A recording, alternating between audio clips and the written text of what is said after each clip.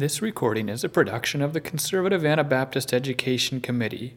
This presentation was recorded at Conservative Anabaptist School Board Institute 2019, held in Montgomery, Indiana on March 1 and 2. I too welcome you here, and it is good to be gathered with so many friends. I can already tell this should be a 4-day event. When I look at all the people I need to talk to say hello to again, it is really good to be gathered together this way. This kind of gathering is important for our schools and the health of our schools. And I want to applaud you, board members and ministerial representatives who are here, who took a Friday off to be here. I think that is very commendable, and it speaks loudly to your staff and your school, your school principal, as well as your community. Taking the time to grow and get a little bit better at what you do in running a school is a gift to a church. This morning, my assignment is to think about curriculum. Now, curriculum is always of great interest to our boards, and it ought to be. The materials we use have an impact on students. And so we spend a fair amount of time in our board meetings looking at revisions, or should we do this, or should we do that, and what kind of materials should we use for this, and maybe to graduate we should include this class, and we spend a lot of time thinking about curriculum. But there are two kinds of curriculum. This morning I'm going to call the one our formal curriculum, and the second the informal or the hidden curriculum. The formal curriculum, as I'm using it this morning, will be the textbooks and resources that we use in the classroom to teach students. The hidden curriculum is everything else. So let's look at formal curriculum for just a few moments here. All of our schools use curriculum. We use Ronstaff or CLE or Living History or Bob Jones or whatever people might be using. They use curriculum, and we make these decisions about what we're going to use and how many credits and what our students going to know.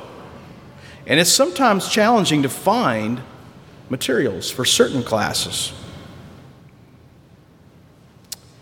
And we choose our formal curriculum with the end in mind, I hope. What kind of students are we trying to produce? What should they know? So the formal curriculum works very hard at the academic side of the school. Now, make no mistakes, our primary job in our schools are to be agents to help our students learn to know God through the subjects that we teach.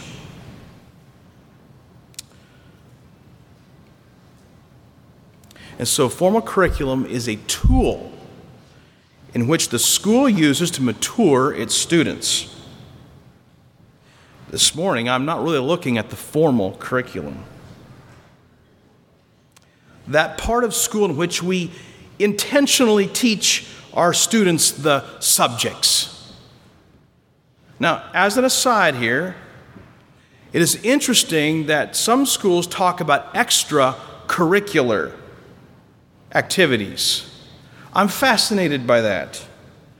Extracurricular has to do with maybe the yearbook or field trips. In other words, schools are doing things outside of what they're actually trying to accomplish. It's extracurricular. I think that's not a very good term. I'll leave that for you to think about. The hidden curriculum, that everything else that happens in school. It's striking to think that hidden curriculum, that term is actually probably a misnomer, because it's the not-so-hidden curriculum. I can tell you what your curriculum is when I walk onto the ball field when you're having recess. That's your hidden curriculum, but I can see it in plain sight. And I know something about your students and your school by what is happening at recess.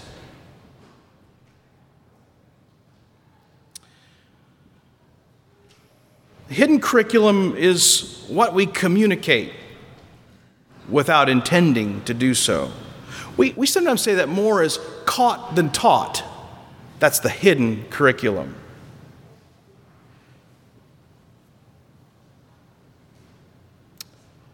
The hidden curriculum then is really hidden in plain sight.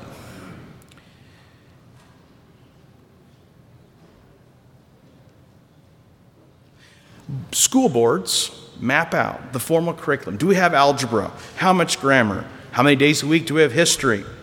Etc. The hidden curriculum also has to do with learning.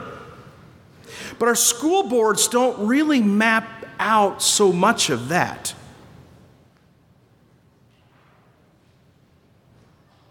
Hidden curriculum includes which students cut it and which don't. Which students will be on the yearbook committee? What's your life have to be like to be in school leadership position? Who's the loner? Who's the popular jock? What's the pecking order in your school? What does cool mean? Who is cool? What is cool? Boards don't dictate that. And yet, I'm arguing this morning that the hidden curriculum is a potent part of the school. It matters. When students go to bed at night, what are they thinking in relation to their day? Are they thinking deeply about the formal curriculum? Is it about that algebra problem they just couldn't get today? Or one might even hope they're thinking about the test for the next morning. But is that what they're thinking about? What's sticking with our young people? Maybe it's the fact that Robert's always better at softball than I am, and I always strike out. Why did God make me this way? Or why did she not talk to me today? Did I do something wrong? I wonder, maybe nobody likes me actually.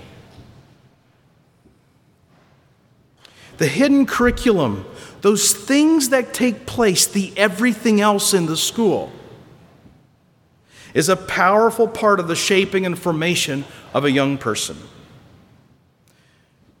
And by extension, the hidden curriculum will have visible effects on the church. There's a lot of power in the hidden curriculum. The practices and the habits, the way things are done, is really important to evaluate and consider. The habits and practices of an individual create a certain kind of person. We know this. The same is true in a school or a church. Our habits and practices not only inform belief, they also form belief. What we do in large measure determines who we become.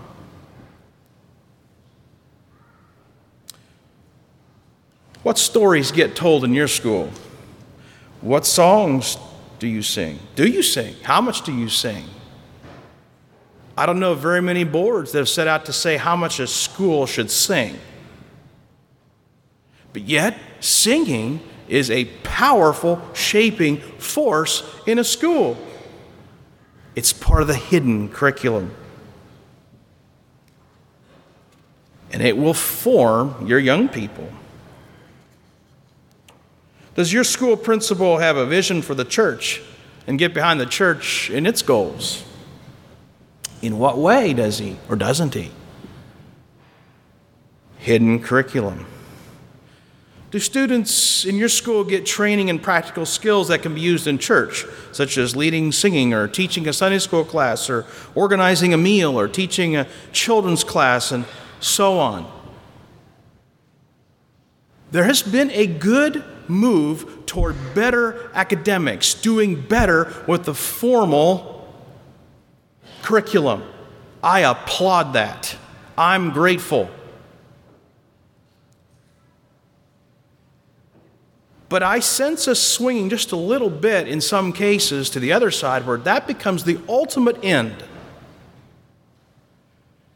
And I believe we can have high quality, good academics while at the same time offering the kind of practical skills that will bless the church. So why can't English class include speech? Not just speech for the sake of speech, but how about needing to do a devotional in which you actually have an outline and need to have a scripture passage that you didn't just Google and copy and paste into your document, which is increasingly common in our circles. There's a skill there. It's maybe not a part necessarily in some of our schools. Some schools have a speech class. Not all schools do. But we don't have to wait for formal curriculum to do well with the hidden curriculum. The things that aren't embedded into what we say every student should do. There are ways we can build on a quality academic setting where they know things but know how to serve with the things they know. An education that causes young people to not serve is not an education at all. Our knowledge always translates into service.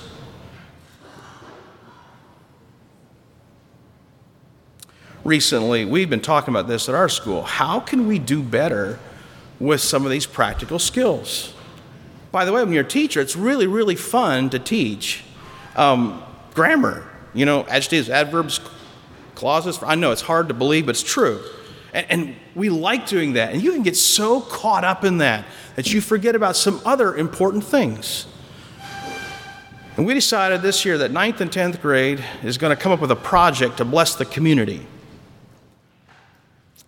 And so they talked about it. We planted some seeds ahead of time in order to probably get some kind of outcome, which we kind of wanted them to plan an evening for the elderly in our community. But here's the catch. They had to decide how they were going to do it. They had to appoint among themselves a committee.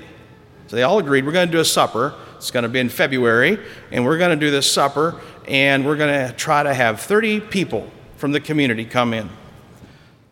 They had to decide who the committee is. Then they had to decide who all the subcommittees. Great Mennonites, aren't they? All the subcommittees, the decor, the food, and all these different committees. They had to figure out what invitations, what kind of food, how much food, where they're going to buy it, where they're going to rent the building. I said, our school's not available. You have to go talk to people, call people. And you know what? 45 people from our community showed up at a church down the road. And we did nothing. They did everything. Hidden curriculum. They had this little thing going on. Are we going to sing for these people? Because they know we should always sing if we get together with the community people. That's just kind of what you do. And some of them said, no way. And the leader of the group said, well, of course we are. And we're not practicing either. We don't have time, but we're going to do it. One of the first times I've seen his backbone get that straight. And they sang. It wasn't the greatest. They thought in their comments for the next year they would practice beforehand, which I affirm. But you see what can begin to happen. That's the hidden curriculum. The board didn't say what's going to happen there. But you understand, there are these opportunities that are embedded in a school setting that actually end up mattering a lot. So hear me not calling for an either or, formal or hidden. Hear me calling for coming together of these two and integrating as a part of school life with intentionality things that will grow and mature our young people.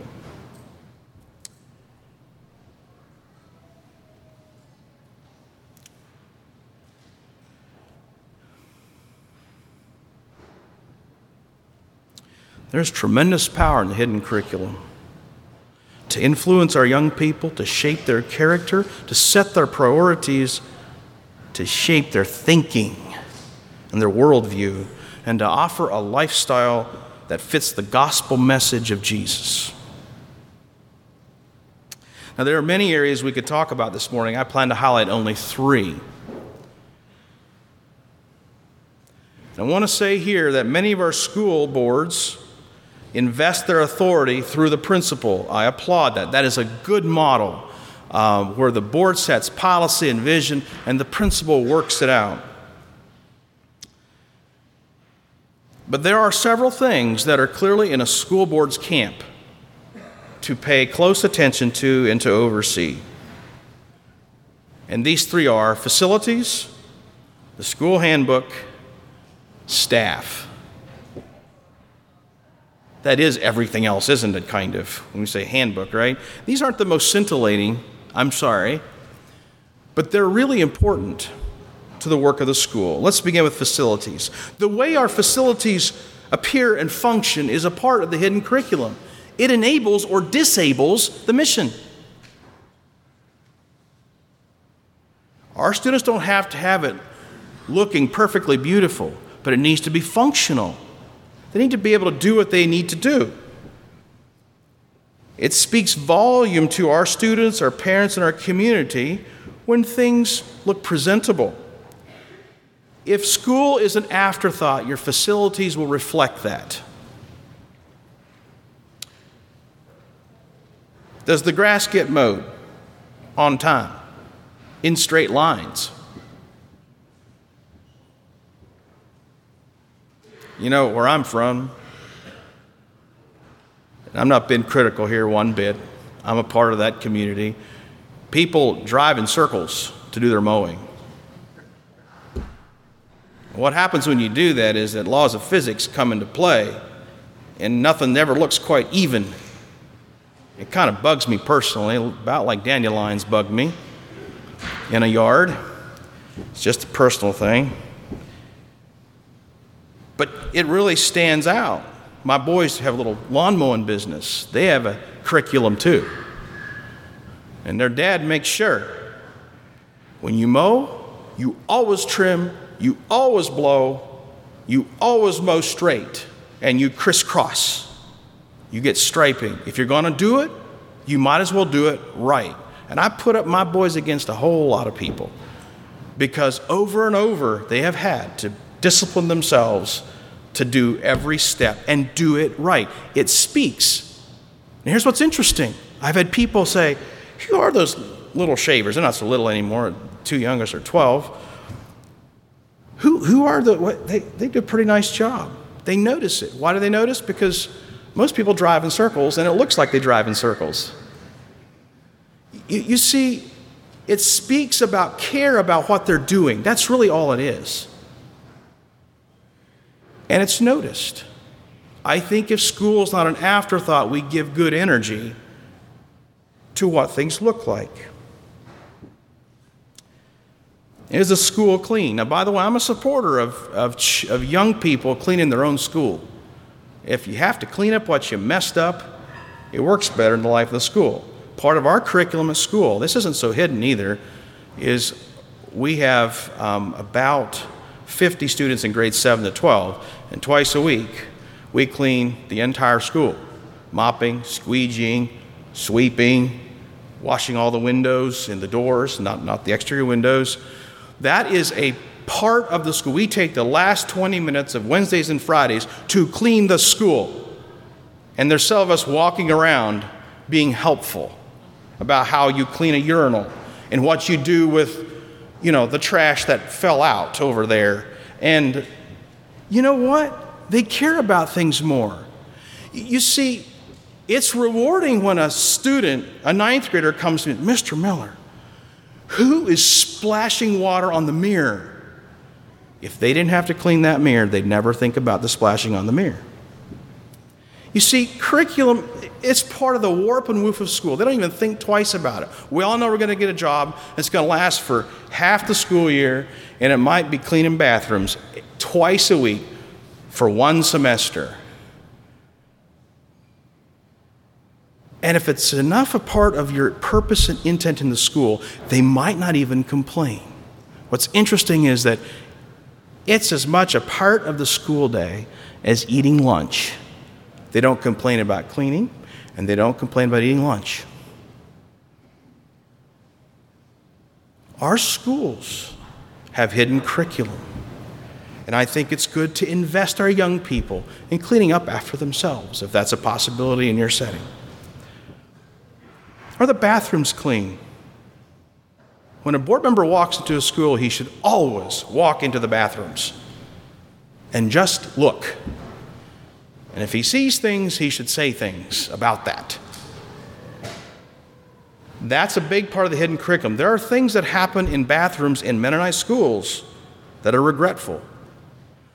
The cleaner, neat, tidy, we care about this, that helps work against some of the things that can happen.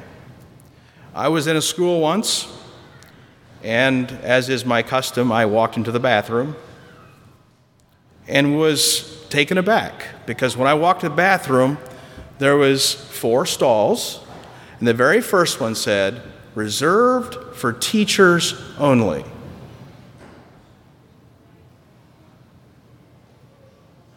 Hidden curriculum. I don't know what issue they were trying to address. I took a picture of it. I have proof. That's not the best way.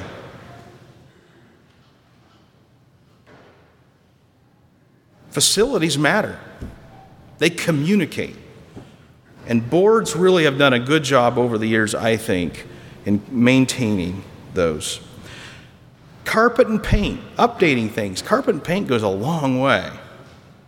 Some newer lighting. Take a walk through the building sometime at your board meeting before you start.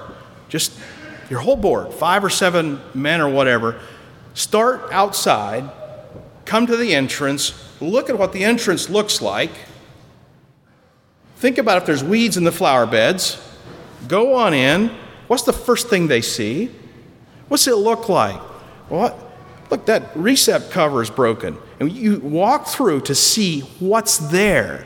Walk through the entire school taking notes. It'll give your maintenance guy plenty of work. It's amazing how quickly we get used to something that we shouldn't get used to. When children know that the board is paying attention to the building, to where we are, it says something about how much their board cares about what they're doing. Secondly, school handbook. School handbooks tend to be archival quality. Something that gets yellowed around the edges, sits on the back shelf, and occasionally, in times of distress, gets pulled out, only to find out that in our handbook we said that parents should not be watching VHS tapes, whatever those are today, which pretty much tells you when the last time it was looked at. The handbook is a living document, a set of procedures, goals, and the philosophy of the school. Why we do what we do, the framework upon all aspects of the school. It's an expression of our lives as a school. And the major responsibility of the school board is to create and revise the policies, to keep that policy manual current, and to ensure the principal's carrying out his work. And it's work. It's work. And it's not, I'll be honest, the most fun work. A school handbook is not an exhaustive document. Or is it meant to encourage mindlessness? We can just put on autopilot because we've figured everything out. If that school handbook says everything you need to know in the school, it's a little too large because nobody's really paying attention to it.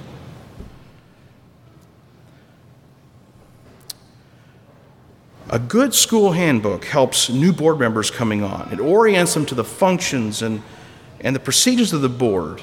It gives consistency to the school and helps in giving oversight. It saves time. I cannot tell you how many times boards revisit decisions that have been made 3, 5, 8 years before that were really important decisions, and they revisit, and revisit.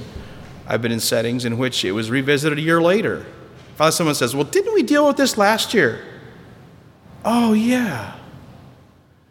Good time to update that handbook is when you make a change.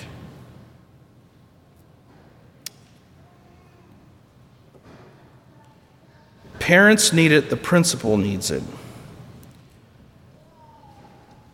Does your handbook reflect reality? Handbooks that aren't updated become an object of scorn. Oh, no one pays attention to that thing anyway. Then what good is it?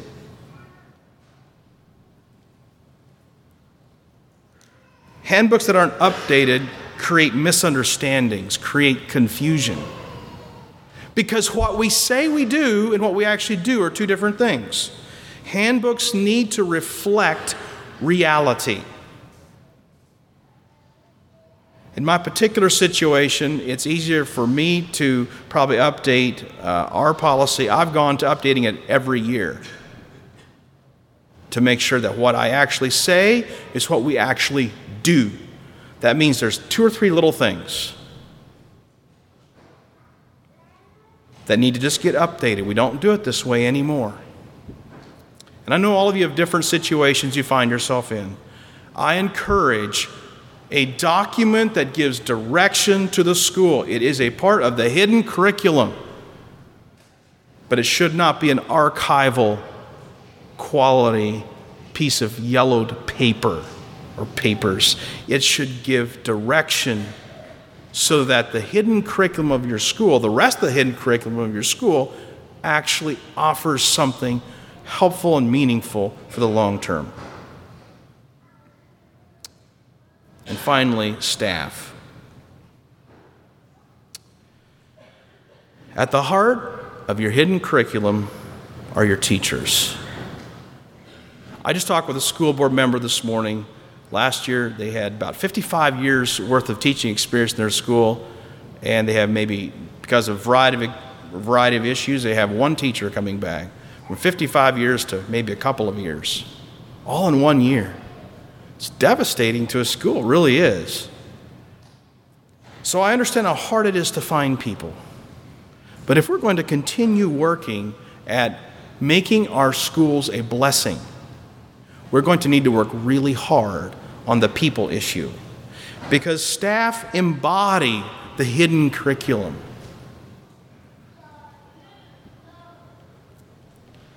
Sometimes a teacher will say, well, don't do as I do as I say. Students always do what she does. We always believe and gravitate toward the hidden curriculum. We actually believe that a lot. So who is the teacher's pet? Is there one? Who's ignored? How do people get along? When a student makes a mistake, what's the teacher's response? That hidden curriculum is incredibly potent. Teachers teach the hidden curriculum continually. In fact, it kind of oozes out of their pores. They can't help it. Because who we are simply cannot be hidden. And so who you hire has more to do with your hidden curriculum than any other one thing.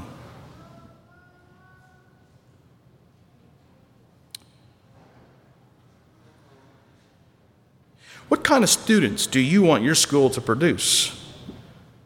Answer that question, and it tells you who to hire.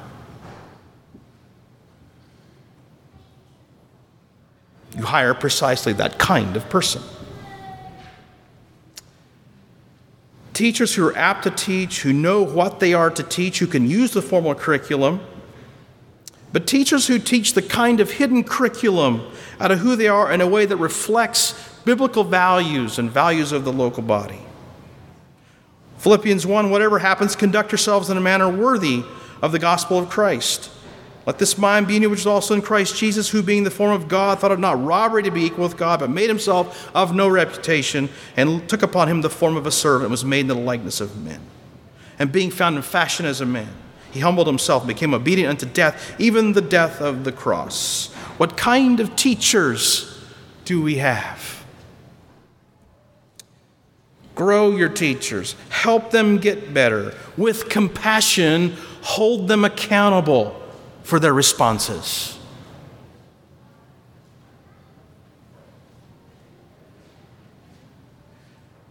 Your staff has more to do with the hidden curriculum of your school than any other one thing. The military term is boots on the ground. In our schools, the boots on the ground are the people interacting with your children every day, and it's absolutely mattering. Jesus is our master teacher. If Jesus did school today, what would it look like? And I wonder sometimes if the lines between teaching times and non-teaching times would be blurred, maybe significantly. Maybe the lines between the formal and the hidden curriculum would not be quite so fuzzy. You see, when we teach the math class, and then we have this transition, this break, and move to English class, that break in between the math and the English is part of the curriculum. What do students do? What do they talk about? How loud are they in the hallways? What are they doing in between their break? In between their classes at the break? And you see, you have so many opportunities right there. In those breaks, those informal times, those are great opportunities to say, hey, Kendrick, I saw you hold the door open for him. Thank you. That was good. Somebody noticed. It's not in the curriculum, not in the formal curriculum. It's in the curriculum, though. You see, there's these moments all over, embedded in the life of a school, that are more than just the formal curriculum. Jesus sat down, he opened his mouth, and he taught them saying. He had formal curriculum. Jesus had formal curriculum. And he also washed feet. He blessed children. He spoke to tax collectors. He got a whip out in the temple. And he reprimanded his disciples about trying to be the top dog.